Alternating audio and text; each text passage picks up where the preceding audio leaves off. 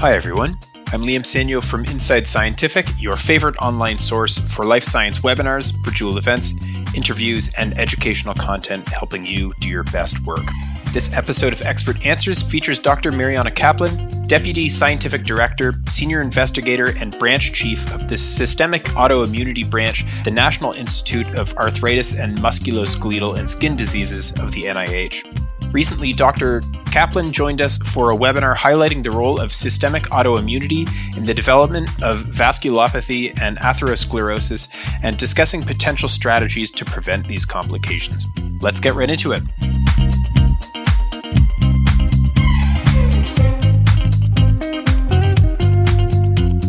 All right, first question of the day. Dr. Kaplan, how do you think these findings can translate to other autoimmune diseases?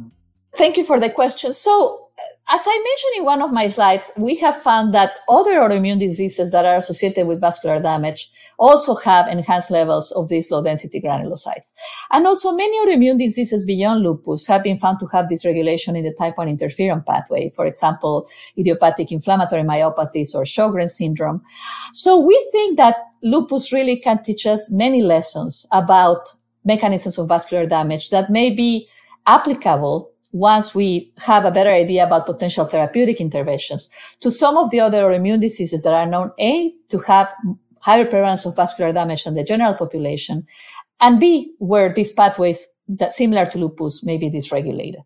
Fantastic. Yeah, great answer.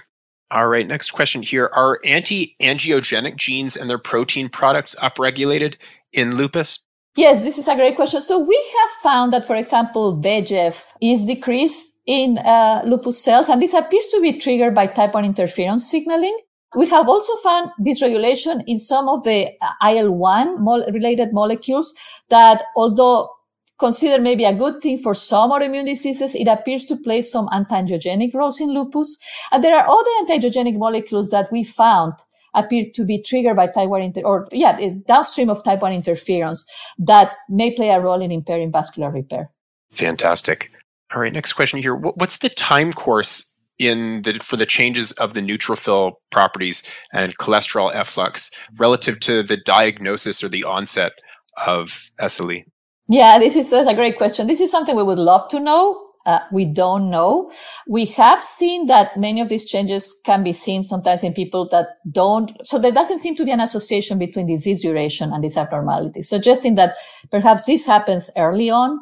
We do know that even patients with very recent onsets of lupus already have evidence of vascular dysfunction. So I believe, although we still need to prove, that many of these changes perhaps start years before or months before diagnosis of disease, and that this is regulation genetically driven and, supported by various environmental hits may promote abnormal blood vessel function from a very early stage. And perhaps this explains why even kids with lupus tend to develop vascular disease or evidence of subclinical vascular disease very early on.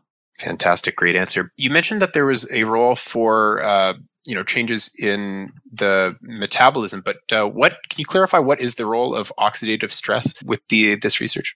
Great question. This is something we're very much interested in exploring, and I didn't talk much about it, but lupus patients have definitely evidence of enhanced oxidative stress, mitochondrial dysfunction, enhanced mitochondrial reactive oxygen species formation, and of course the dysregulation in neutrophils with the release of all these oxidative enzymes. So our hypothesis is that this prolonged oxidative stress plays key roles in driving vascular disease, independent or synergistically with, for example, adaptive immune dysregulation and other factors that may contribute to organ damage. And certainly targeting this oxidative stress dysregulation may be very important in autoimmunity.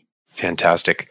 All right, next question here. So in rheumatoid arthritis patients, a factor of 1.5 has been suggested for the risk assessment and consideration of carotid plaque assessment. Is there any particular proposed factor like this for lupus?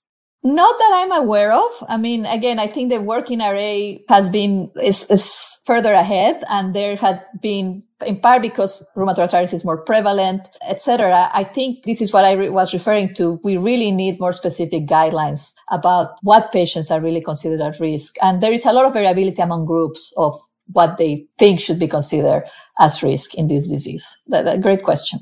Fantastic. All right, great question here. So great talk. Do you think chronic stress could be playing a role here since type 1 INF and HPA axis are known to impact each other?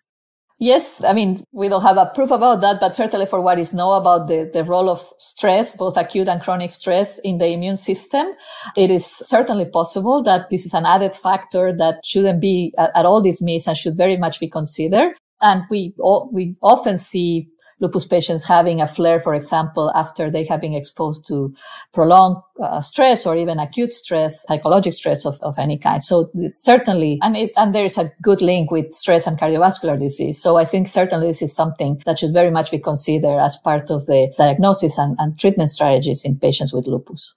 Great answer. All right, next question here. Can you clarify if there's specific lipoproteins that are targeted in lupus? So it's a pretty dramatic change in many lipoproteins. When we have done correlation analysis with which of the lipoproteins are associated with enhanced subclinical vascular disease, we haven't found a correlation with levels of LDL, but we have found very significant correlations between either low HDL levels and particularly low HDL function and higher coronary plaque formation. So in lupus, I believe, based on the work we have done, that HDL dysregulation may be more important than LDL dysregulation. Not that it's not important, but it appears to play a more prominent role. So this is different from what, as I mentioned, has been described for garden variety atherosclerosis with high sensitivity CRP plus high LDL being associated with higher risk. Lupus appears to be some sort of different beast where HDL dysregulation may be something quite relevant. Great answer. Nice question here. Do you see the potential of assessing and using blood markers to assess cardiovascular disease risk in patients? Yeah, that's a very great question. This is very much what we would like. And it's interesting that when we have looked at a variety of biomarkers and whether they associate with vascular damage in lupus, many of the ones that have been described for other patient populations do not seem to correlate in lupus, and similar Framingham risk factors, not that they don't play an important role, but they really cannot explain everything. So this is one of our goals, to come up with some sort of a combination of biomarkers, and some other groups are trying to do the same, that tell us that a patient is a particularly enhanced risk. And the levels of low-density granulocytes, for example, as I mentioned, appear to be associated, but we may need to find a combination of other markers that will give us a better readout on who is at particular risk. Great answer. What do you think is the next step in investigating the role of statins in SLE? Yeah, so ideally we would need, large, well-developed trials, probably multi-center trials, to answer whether statins work. The problem is, these are young patients, and although they tend to have accelerated vascular damage, to have cardiovascular event as the readout to see whether statins work or not is very difficult, because this is not a very common disease. You would need to follow these patients for a long period of time before seeing an event. And that's why our group and others have been trying to come up with surrogate markers associated to enhance cardiovascular event risk. And so perhaps the trials would have to be developed that rather than looking at cardiovascular events, which would be very, very difficult to do, we would look at, regression of plaque formation or decreased risk to develop plaque, or improvements in vascular function, which is the approach we have followed, because vascular function can change very quickly. And so we can see if after a few months of therapy, something looks better. Progression of plaque takes longer, but is doable. So those are some of the approaches we may need to follow to see if statins, I would say statins probably play an important role, but they don't appear to be sufficient on their own. And there may need to be a combined strategy. And which patients will benefit from statins in lupus remains very unclear. Great answer. Interesting question here. So since lupus is a spectrum, and it is my understanding that discoid lupus is at the one extreme where it's primarily a disease of the skin, and SLE is more severe due to the systemic effect in many organs, like the kidneys, is if the increased capillary transit time of these abnormal neutrophils, are they somehow more specific to skin in discoid and other capillaries for SLE in the kidneys, for example? That's a very nice question. Thank you. We don't know. I mean, so far, all we have seen is that these cells tend to have a slower transit in a vasculature mimetic. But we haven't had the opportunity to explore whether these cells transit differently in different organs, which would be a terrific thing to do, kind of difficult, but it is a great question. How do different capillaries or different vessels respond to the interaction with these cells? All right, great. Interesting question here. So does medication that is focused on B cell production, antibodies, do they also decrease cardiovascular disease in patients with lupus? Yeah, so far the evidence I have seen hasn't really shown that. It doesn't mean it's not the case. I think we need better studies that are aimed specifically at answering that question. There is a lot of literature on the cardiovascular field that there are subsets of B cells that may play important roles in atherosclerosis. I just haven't seen the evidence when thinking about B cell depletion strategies in lupus that suggests that would be the case, but that doesn't mean it's not a strategy that could help. Great answer. All right. So can you just clarify what accounts for the preferences for, the differences in race and in sex? Yeah, there's a lot of interest about it. So the difference in sex, that why lupus is so much more common in women than in men, there's been a lot of speculation about it, and it's probably a combination of the effects of the X chromosome on immunity as well as hormonal effects. Why lupus afflicts more minorities? Certainly consider that genetic factors are probably important. There are also socioeconomic disparities in access to care that could potentiate the severity of the disease in some of these groups, but it's a complex process that is not fully understood. Fantastic. Great answer. So there's a question here about any associations or I guess synergies between COVID-19 and lupus patients. So they said neutralizing autoantibodies to IFN type 1 interferons have been found in some patients with severe COVID. Have any such antibodies to type 1 interferons been found in SLE? And if so, are these in a specific subset of these patients? Yeah, great question. If there's any kind of correlation there?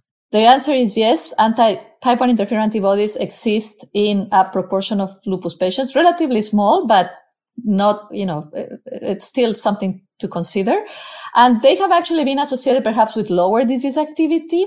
However, this is something we're following very closely to understand those patients that have these pre-existing antibodies to interferon, if they are exposed to COVID, how will they respond? And this is work ongoing, and actually our group is involved in such a study, but it's too early to tell whether having these antibodies will change the prognosis or the clinical response in these lupus patients when exposed to the infection.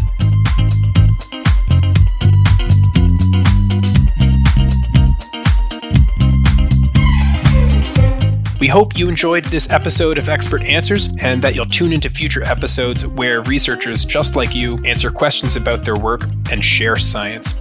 Don't forget to subscribe, and we'll see you next time.